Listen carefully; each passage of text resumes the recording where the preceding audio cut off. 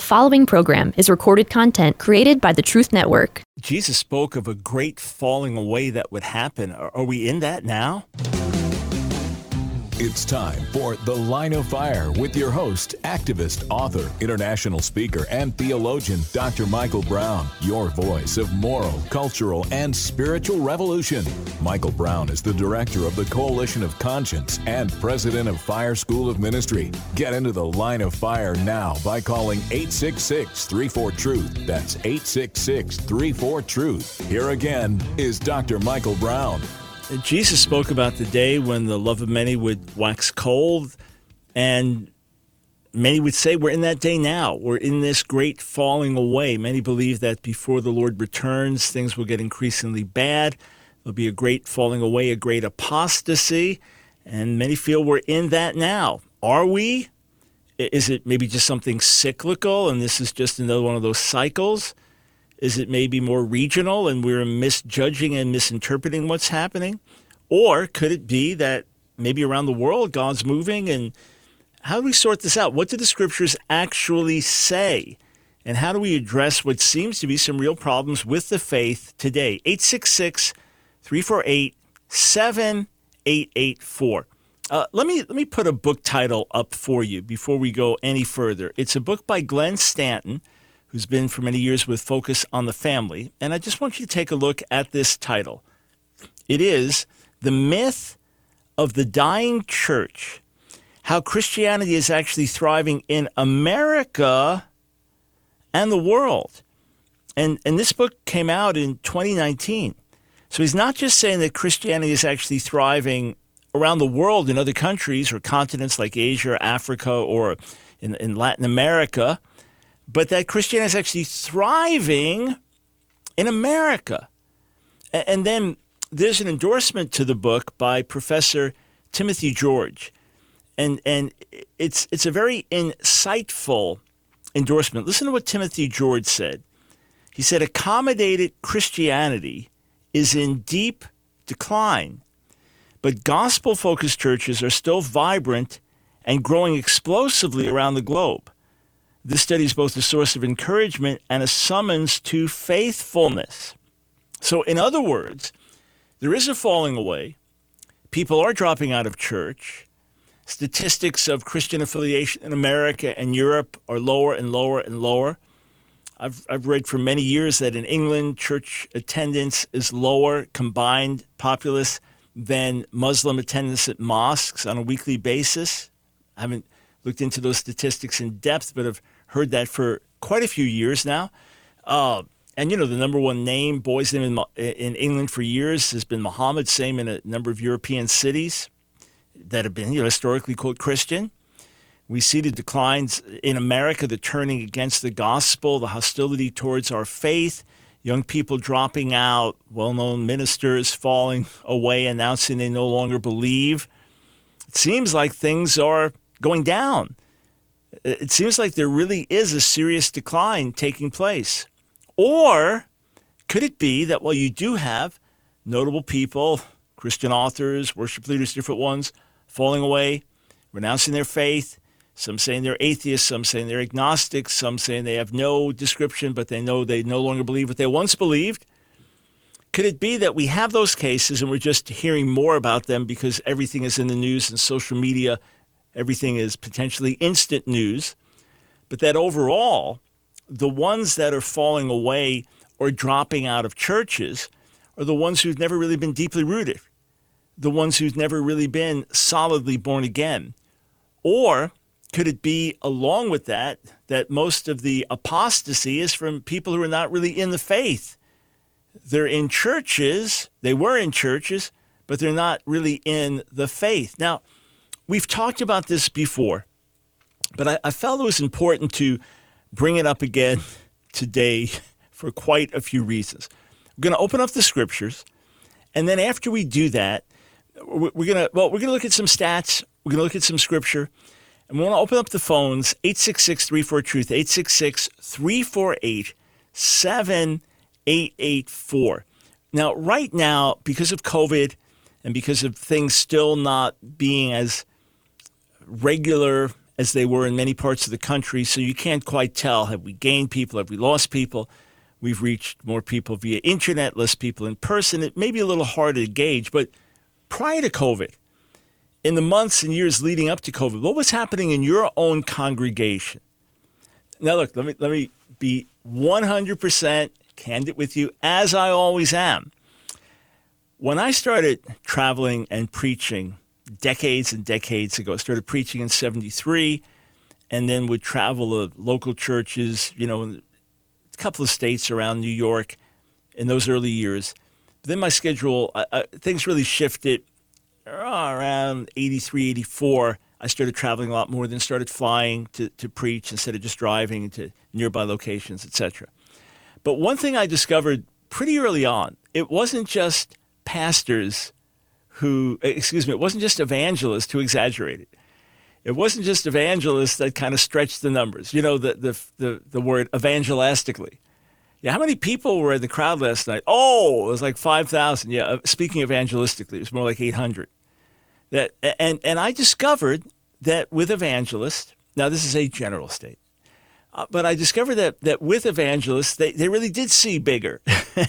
So I remember being in a meeting, and this evangelist was asking the people in the audience that were listening to him, how many of you, before you came to faith, there was a conference with Jewish believers, and he said, how many of you, before you came to faith, were involved in the occult or a false religion of some kind? And he said, it's the majority I've found of Jewish believers that, they were seeking, they were looking. So before they got saved, they were involved in the occult or in a false religion. He said, how many were? And, a good amount of hands went up. He was definitely onto something. A good amount of hands went up. But whatever his number was, he thought it was going to be well over half. And it was clearly under half. And he saw the hands go up, and he said, that confirms what I was saying. And I was sitting next to his wife, and I looked at her, and she smiled. She goes, he saw more hands. That was just in his mind. And sometimes it's hard to gauge when hands go up until you ask the opposite, and then it's like kind of balances out. But anyway, I found out over the years, it's not just evangelists who may exaggerate at times, or at least the stereotype, but pastors too. Oh, man, things are happening. Oh, yeah, we're packing in this amount. And I would, each time I think, oh, wow. And I'd get to the church, and it was like half of the people that we were expecting, and things were not quite as pumped up. And then you sit, local leaders meetings and local pastors sharing what's going on over breakfast and things. And, if the first guy's got a great report, it's really hard for you to come in and say, yeah, things are dead.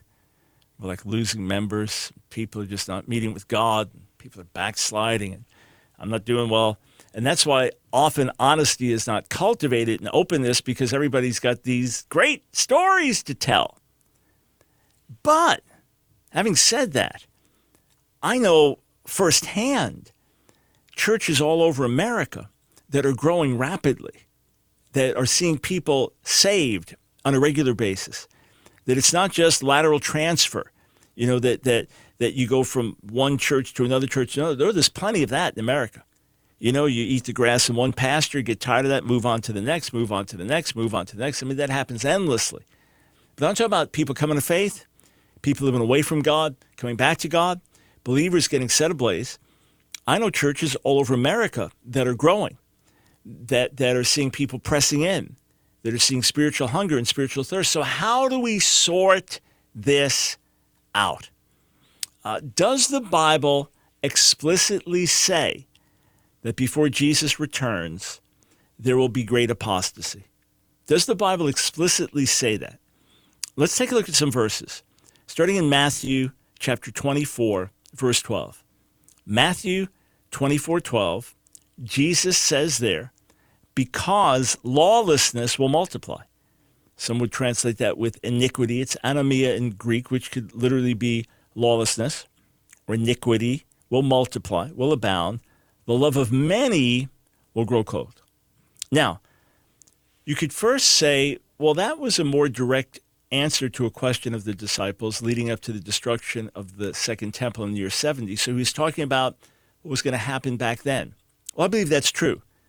But I believe it's like a mirror image also about the future and about the end of the age. That a lot of Matthew 24 has fulfillment in that first generation leading up to AD 70, and the final generation leading up to the Lord's return, that we see some fulfilled back then and other aspects fulfilled in the future. So could that verse be used to say that before Jesus returns, there will be great falling away? Could be. It could be. And certainly as we see lawlessness abound and iniquity abound and temptation more present than ever, it's really easy to see how many will fall away, and many do fall away. But is that the only verse about this? Well, let's take a look in 1 Timothy. 1 Timothy chapter 4. Now the Ruach, the Spirit, clearly says that in later times, some will fall away from the faith, following deceitful spirits and teachings of demons through the hypocrisy of false speakers whose own conscience has been seared. They forbid people to marry. They command people to abstain from foods that God created for the faithful to share with thanksgiving, having come to know the truth. Is that speaking of a final apostasy? Well, first thing is, why would Paul be warning Timothy about this? That's the first thing. Why would Paul be warning Timothy about an apostasy in later times, meaning at the end of the age? Could it be that later times is saying, hey, Timothy, in these last days in which we are living, the last days era from the death and resurrection of Jesus until his return, that's clearly the last days in the New Testament, that in these later times there is apostasy? Well, they're certainly true. There were all kinds of apostasies then and heresies in the early church. So that was relevant then. Will it be relevant at the end of the age? Yeah, I believe it will be relevant as well. But will the end of the age be in particular marked by apostasy? Maybe there'll be two extremes: great harvest and great falling away. Great outpouring and many saved, many others falling away. Could it be that the end of the age will be marked with parallel extremes? That's my own view. Parallel extremes at the end of the age. Great darkness, great light. Just like in one part of the world now it's dark, and in another part of the world it's light as the sun shines, as the earth turns. In the same way, I believe at the end of the age, there'll be great satanic activity and great divine activity.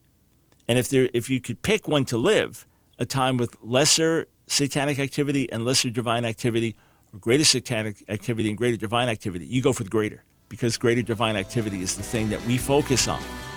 Anyway, we're going to sort this out. We're going to talk through what's happening in the world, in America today. I'm going to show you some stats that will encourage you, some other things that will be sobering. Then I want to hear from you. What are you seeing in your world? Falling away? Revival? Combination of both? Fire we want, for fire we plead. Send the fire. It's The Line of Fire with your host, Dr. Michael Brown. Get into the Line of Fire now by calling 866-34-TRUTH. Here again is Dr. Michael Brown. Thanks, friends, for joining us on The Line of Fire, 866-34-TRUTH. There's no question that many are falling away from the faith. There's no question that people are getting picked off. There is a lot of bombardment. There are a lot of attacks on the Bible that people are not ready for. There is a generation raised with a certain hostility towards evangelical faith or biblical faith. Then to the extent that evangelicals were identified with Trump or identified just with politics in general, that's definitely hurt things. And then just the availability of sinful temptation. Look, when I was a boy, when I was a teenager, I didn't have access to pornography. Didn't have access to it. Couldn't buy a mag. There were a few magazines that were out, right?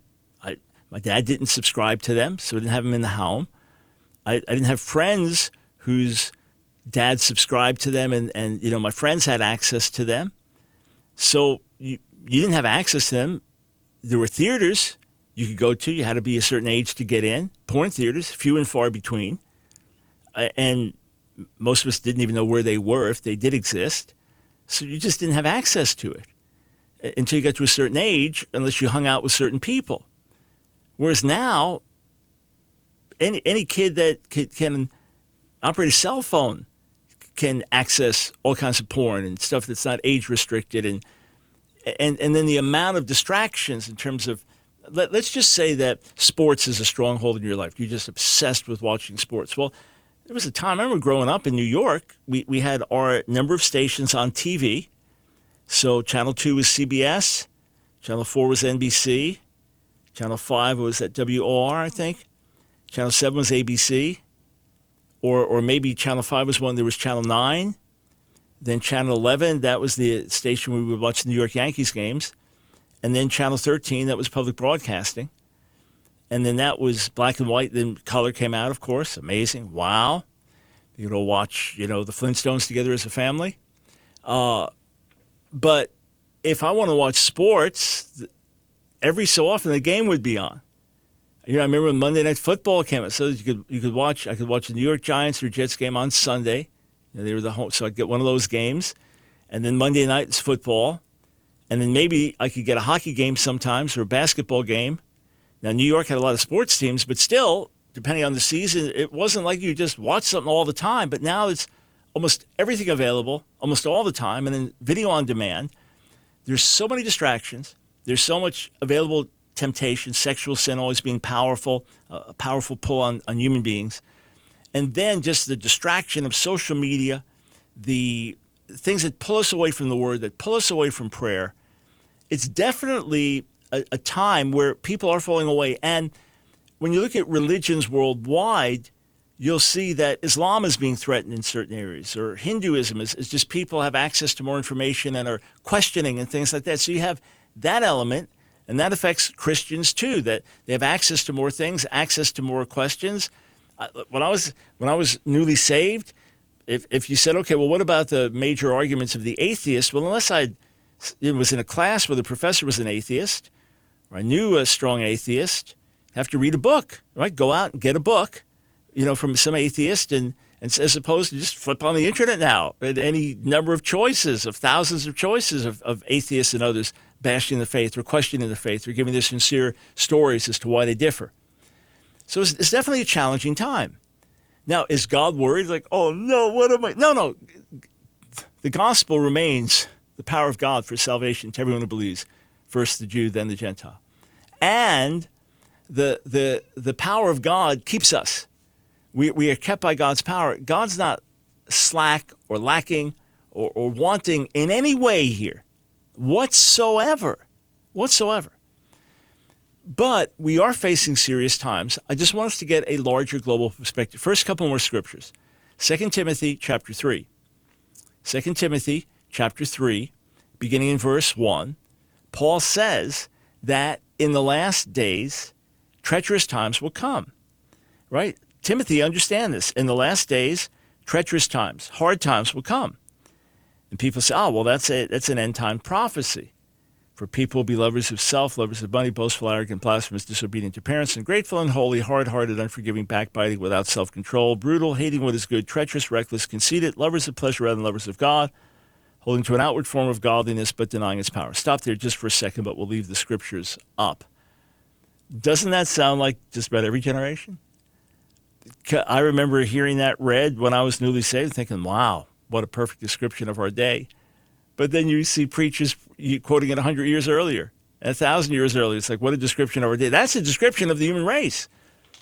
But notice, I stopped reading, holding to an outward form of godliness but denying its power. What does Paul then say? Avoid these people. Avoid these people. Okay, so what's the point? Paul is telling Timothy, in these last days in which you live, don't just think it's going to get better and better and more and more wonderful and everybody's going to believe and it's going to be spectacular and amazing. And no, it's going to be treacherous and difficult and people are going to be like this. In other words, we are living in these days, so avoid those kind of people. Obviously, reach out to them as far as fellowship and that. No, avoid these kind of people. If they're trying to infiltrate the church and take you down, avoid these kind of people. So, yes, the end is marked by apostasy on the one hand. Here, 2 Thessalonians chapter 2. What does Paul write? In 2 Thessalonians, the second chapter, now we ask you, brothers and sisters, concerning the coming of our Lord Jesus, the Messiah, and our gathering together to him, not to get shaken out of your mind or disturbed, either by a spirit or a word or a letter as if through us, as though the day of the Lord has come. Let no one deceive you in any way. For the day will not come unless the rebellion comes first. It's the right way to understand it, apostasy.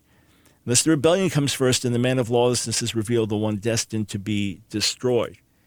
So there he is saying that there will be a final apostasy before Jesus returns. That would absolutely seem to solidify this idea that before the end, there will be a time of great falling away. But that's not the only picture that the Bible paints. How about what Peter says in Acts, the 2nd chapter? The outpouring at Pentecost. What does he say? He's explaining that the 120 that have received the Spirit, they're not drunk. Verse 16, but this is what was spoken through the prophet Joel. And it shall be in the last days, says God, that I will pour out my ruach, my Spirit, on all flesh. Peter adds the words in the last days. They're not there. They're not there in the Hebrew or in the Greek. Peter adds them to say, hey, this time that we're talking about is the last days. Let's go back to the text. He says, in the last days, I will pour out my Spirit on all flesh. Your sons and your daughters shall prophesy, your young men shall see visions, your old men shall dream dreams, even in my slaves, male and female, I will pour out my Spirit in those days, and they shall prophesy. Then he goes on to talk about the outpouring, the signs in the heavens, and whoever calls on the name of the Lord will be saved. So we see that in the last days in which we live, and in which Peter lived, and in which believers have lived for the last 2,000 years, there will be great outpouring. There will be great visitation. There will be great moving of the Spirit, and there will also be great falling away, great apostasy. And as I understand it, exponential increase of both at the end of the age. The greatest outpouring we've ever seen, the greatest attack on the faith. Those who are properly grounded will not fall away. Those who put their roots down deep and who walk in obedience to the Lord, they will not fall away. God has given us ways to be kept. The question is, with what we see around us today, is there a great falling away? Is this the final apostasy that Jesus spoke of, that Paul spoke of? Is this that? Well, here's why I question it. There's no question. Many are falling away. There's no question it's a challenging time. No question. My new book, Has God Failed You?, addresses these issues and helps those who are falling away. I'll tell you more about that in a moment. But let me just draw your attention to a couple of stories here. Let's start with the Washington Post. This is 2015. 2015. Now, I had been hearing these exact same reports since around 1983 or 1984, when David Barrett, working with about 4,000 volunteers all around the world, getting data, sociologists, anthropologists, missiologists, all these different ones, getting data as to what was happening in the world of religion around the world. And they put together the World Christian Encyclopedia. To their shock, they found everywhere that Spirit-empowered Christianity was the fastest growing religious expression on the planet.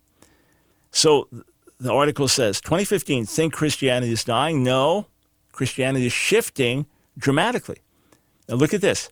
While Christianity may be on the decline in the United States, the world is becoming more religious, not less. While a rising number of nones, those who claim their religious affiliation when asked, claim the attention of religious pundits, the world tells a different story. Religious convictions are growing and shifting geographically in several dramatic ways. Says the religious landscape is particularly changing for the world's Christians. A century ago, 80% lived in North America and Europe, compared with just 40% today. In 1980, more Christians were found in the global south than the north for the first time in 1,000 years.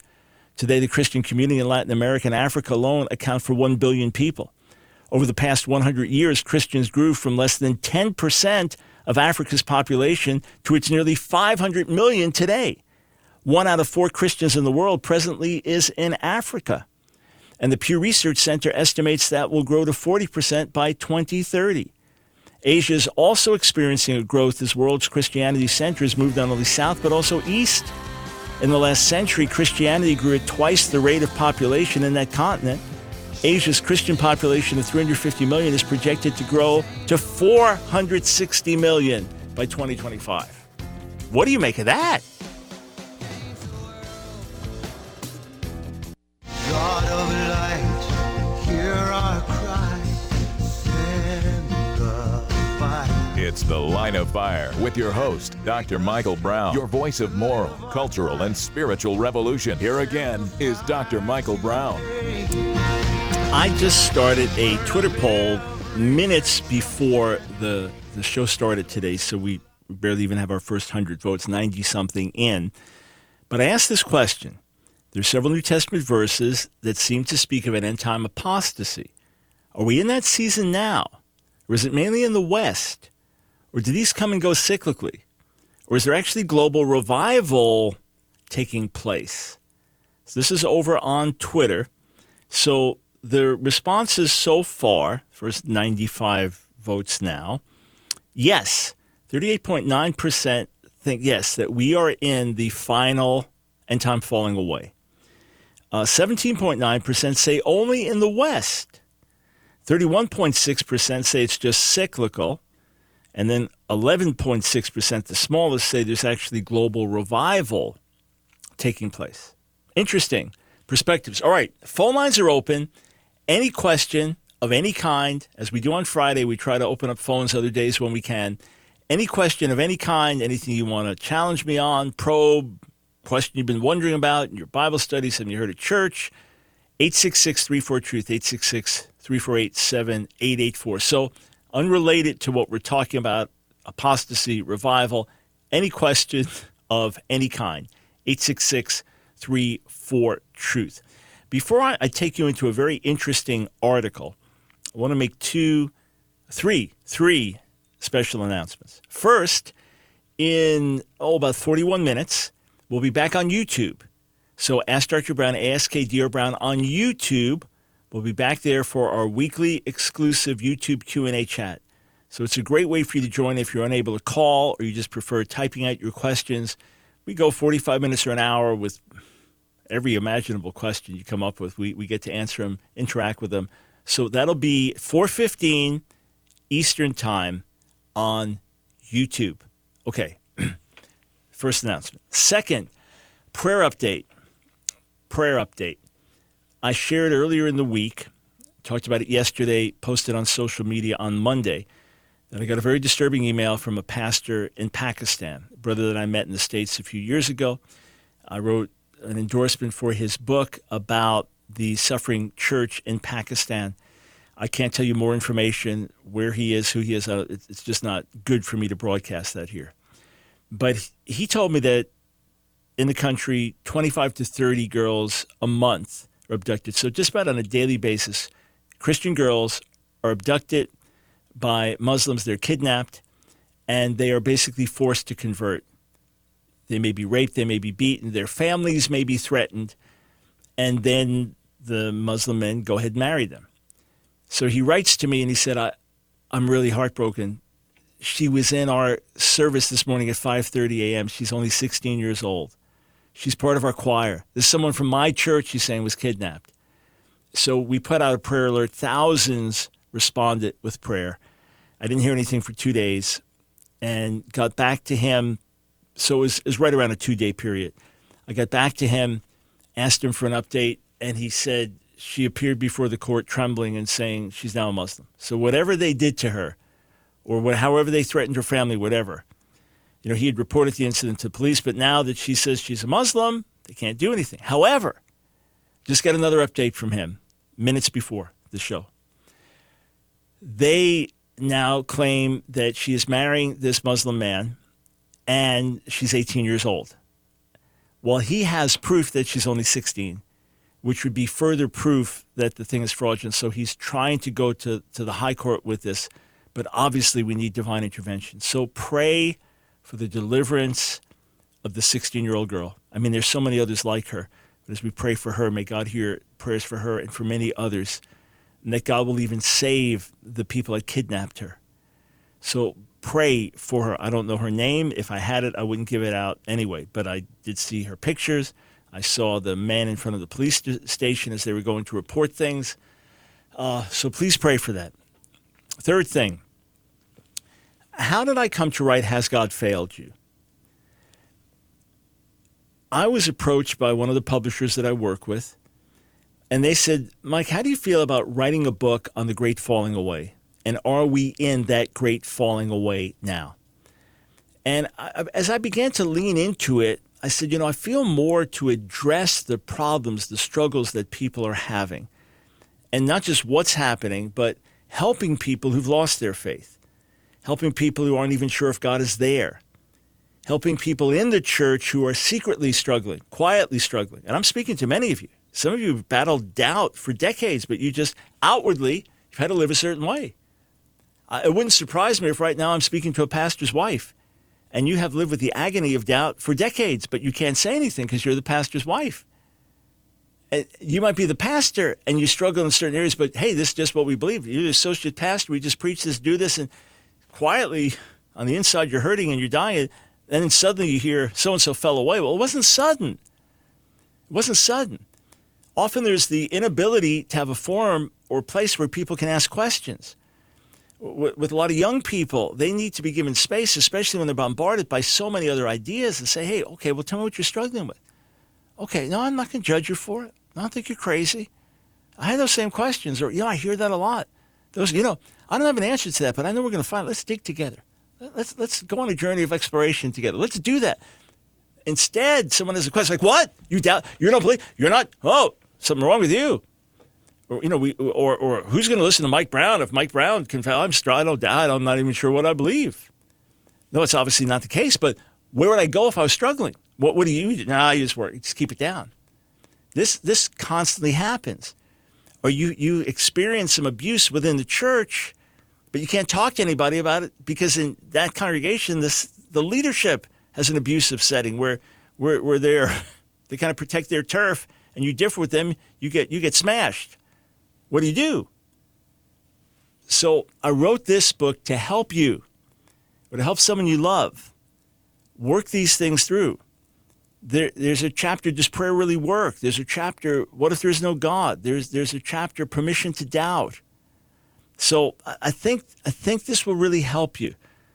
I wrote it, I would get on my knees and say, God, I need your help. I don't have what it takes to write this.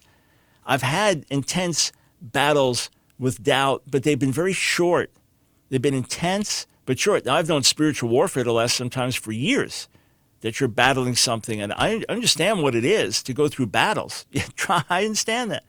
But as far as getting hit with deep doubt, does God even exist? I mean, it's been the rarest of times in almost 49 years in the Lord. I've been through many challenges to my faith, many challenges, but that agonizing, is it real?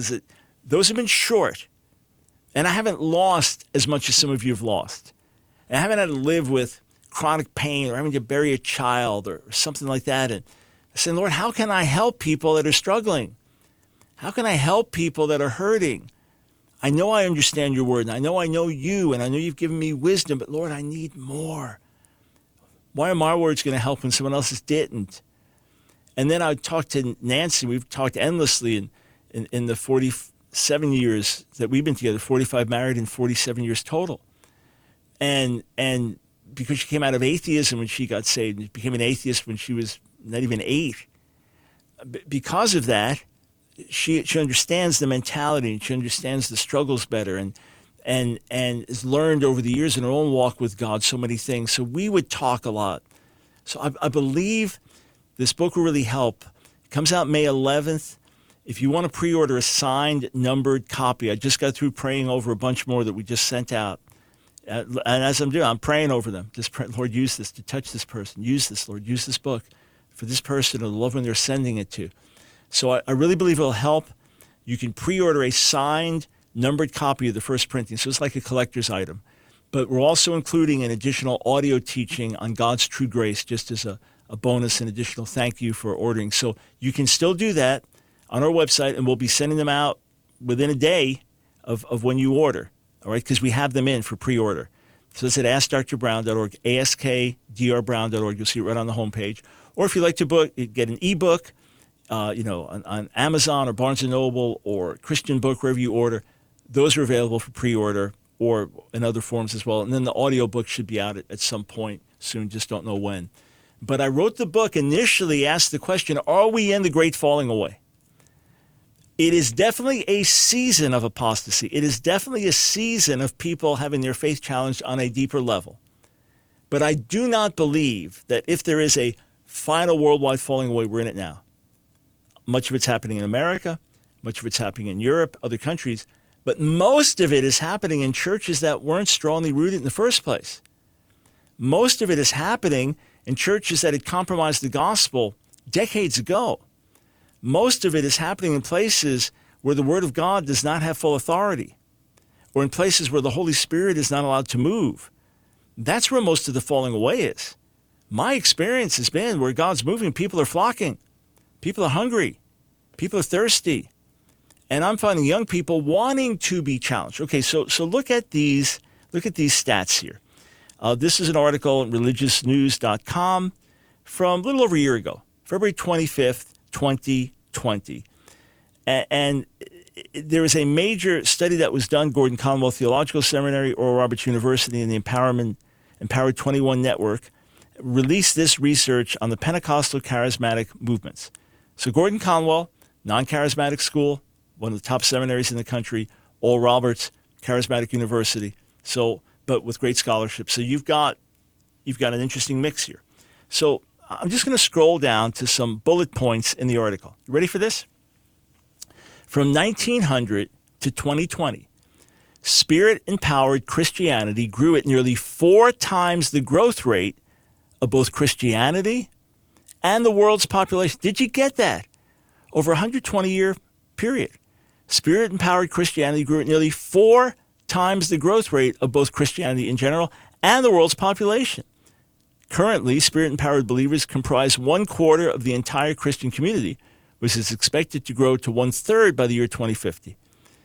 Asia and Oceania experienced the most rapid growth of Spirit-empowered Christianity.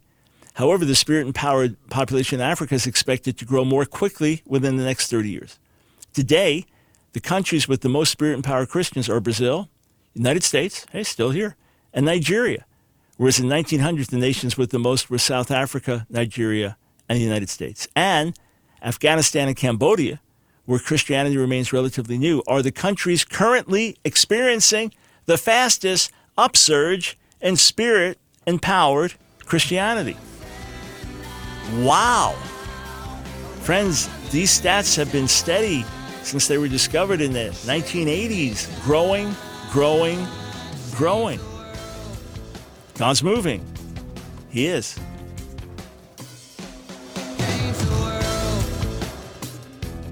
It's The Line of Fire with your host, activist, author, international speaker, and theologian, Dr. Michael Brown.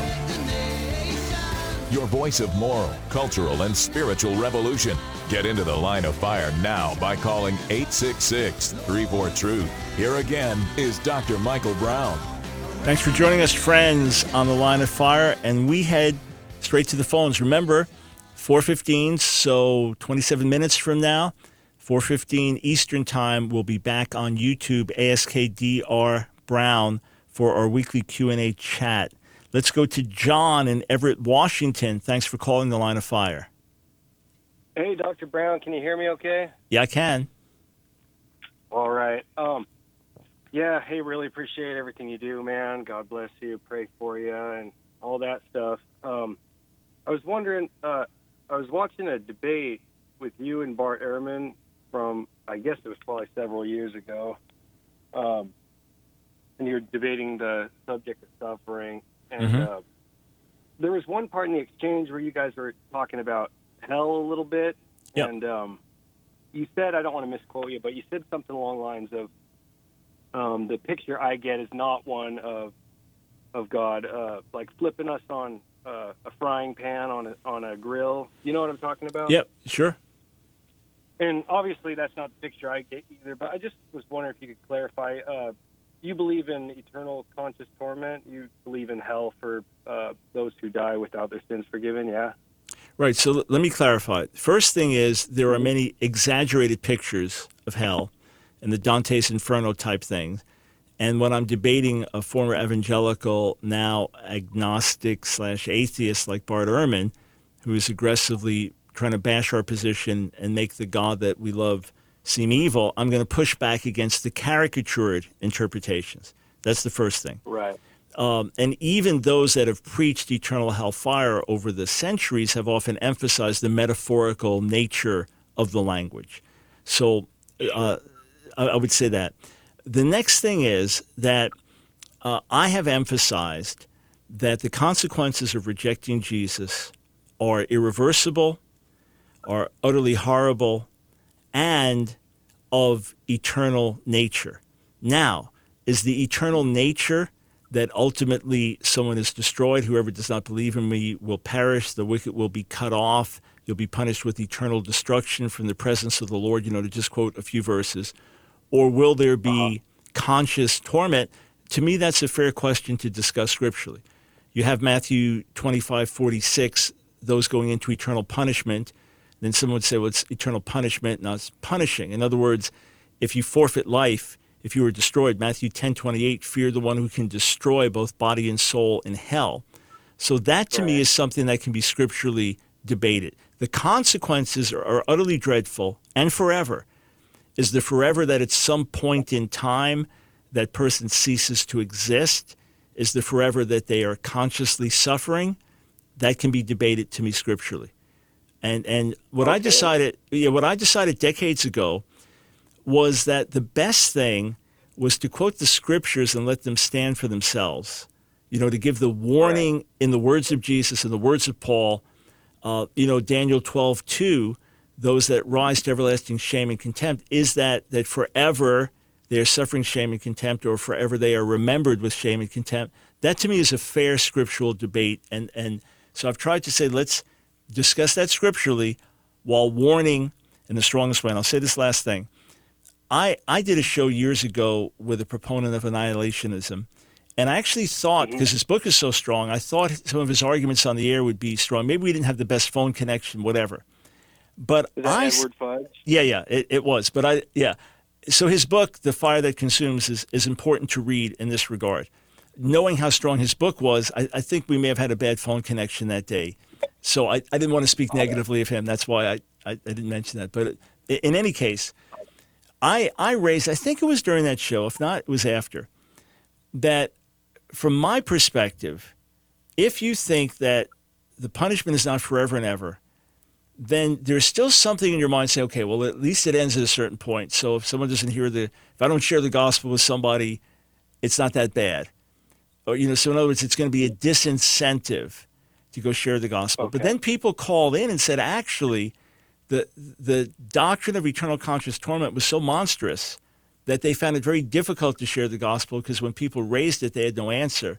And now that they see God's justice in a different way, they're much more zealous to share the gospel. So that was an interesting perspective. The key to me is that we carry the burden, that whatever it is that drove missionaries to the ends of the earth to give their lives for the lost, that same burden is in us. And then however we parse the difference there, we can debate that. Yeah, I get that. I guess the only thing that I see that could be kind of dangerous with the view of annihilationism, which I believe is a heretical view personally. Mm-hmm. I think that, like, when you read Jeremiah 9, I think it's 23, that says, let him who boasts in this, that he understands and knows me, that I am the Lord. And I think it says that who executes loving kindness, justice, and righteousness on the earth, these things I delight. Mm-hmm. And when Scripture says that justice and righteousness are the foundations of his throne, and if you're sort of omitting what our sin looks like in the eyes of a holy and just eternal God, and you can kind of make him into a God that is sort of mocked, or and here's the other issue I see with it is that, at least in my experience, so I've known one friend in particularly who fell into this view, and it ended up, I'm not saying this is like how it goes with everyone, but he ended up just falling into all sorts of other heresies. Oh yeah, no, I've definitely seen that, John, and I share those concerns in terms of, are you just struggling with let God be God? Because bottom line to me, God is good and faithful, and I bow to him. I don't tell him what's right or wrong. On the flip side, people could say, well, God put his sense of justice in us, that sense of righteousness, and we would not allow or sentence someone to suffer forever and ever and ever and ever and ever and ever and ever and ever, no matter what they did. And then the answer is, well, it's a sin against an eternal God and an infinite God. But in any case, you got my view on the subject, and we share the concern that people lessen the intensity of the burden for the lost and the severity of God's judgment. Hey, John, thank you. Thank you for the call. 866-34-TRUTH. Let's go to Pedro in Nevada. Welcome to the Line of Fire. Hello, sir. Thank you so much for taking my call. I really appreciate your ministry. Thank you. I like, especially when you and James White are talking together. I think it's an awesome example of how, we have freedom in Christ to have some different views but still believe the core tenets. So thank you for all of that. Thank you. My question is a theological one. It's concerning the immutability of God. Mm-hmm. When somebody asks me, well, what about this verse where God changes his mind? And I'm sure you already know them, so I'll skip to the punch. My answer when they ask me that is, well, the Bible can be read in a normative fashion where you're going to have descriptive, prescriptive passages, and from the perspective of specifically God and specifically man, I would say from the view of man, you can see God changing his mind, but divinely, he already knew what was going to happen. So is that a good answer, or what would you say? Yeah, no, that's certainly true. I would phrase it slightly differently. I would say first, God communicates with us in human language, right? So when he says he's a jealous God, well, he's not jealous the way we can be jealous, right? But there's a holy jealousy. So when he changes his mind, it means he said he was going to do A, and then based on a certain response, instead he's going to do B. But he's already laid that out in Jeremiah 18. He's already said, when I promised to bless a nation, and that nation now sins, then I'm going to change the blessing into a curse. And when I promise to curse, and that nation responds with repentance, I'm going to turn the curse into a blessing. So you could say that God in his nature never changes. He remains exactly the same. He is consistent, perfectly good, perfectly righteous, perfectly merciful, perfectly pure, never changes, no deviation. But his actions will be determined on how we respond. Just like a parent with a child. All right, you're going to be punished for X, Y, Z. When the child shows real ownership of what they did and truly repents of what they did with humility, then the parent might say, I've seen the way you've responded. I'm going to lessen this. So it's all, the course is set. You're exactly right in that. God is God. Based on how we respond, then he will respond accordingly. And that's because elsewhere it tells us he never changes his mind, meaning he never deviates in that regard. So the good thing to say, take him through 1 Samuel 15, where God changes his mind.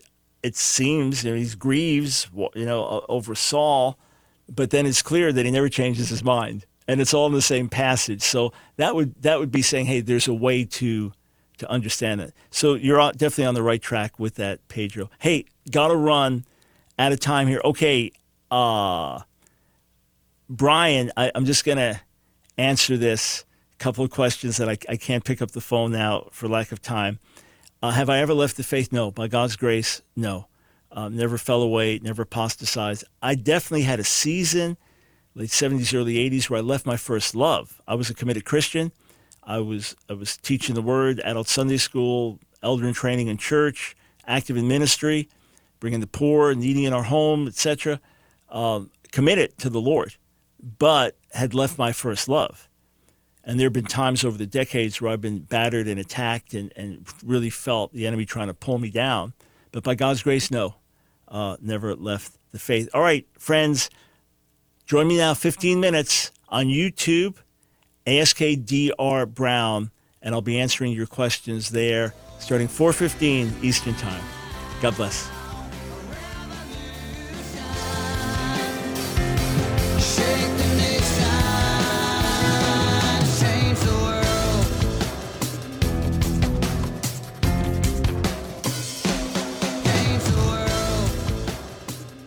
another program powered by the Truth Network.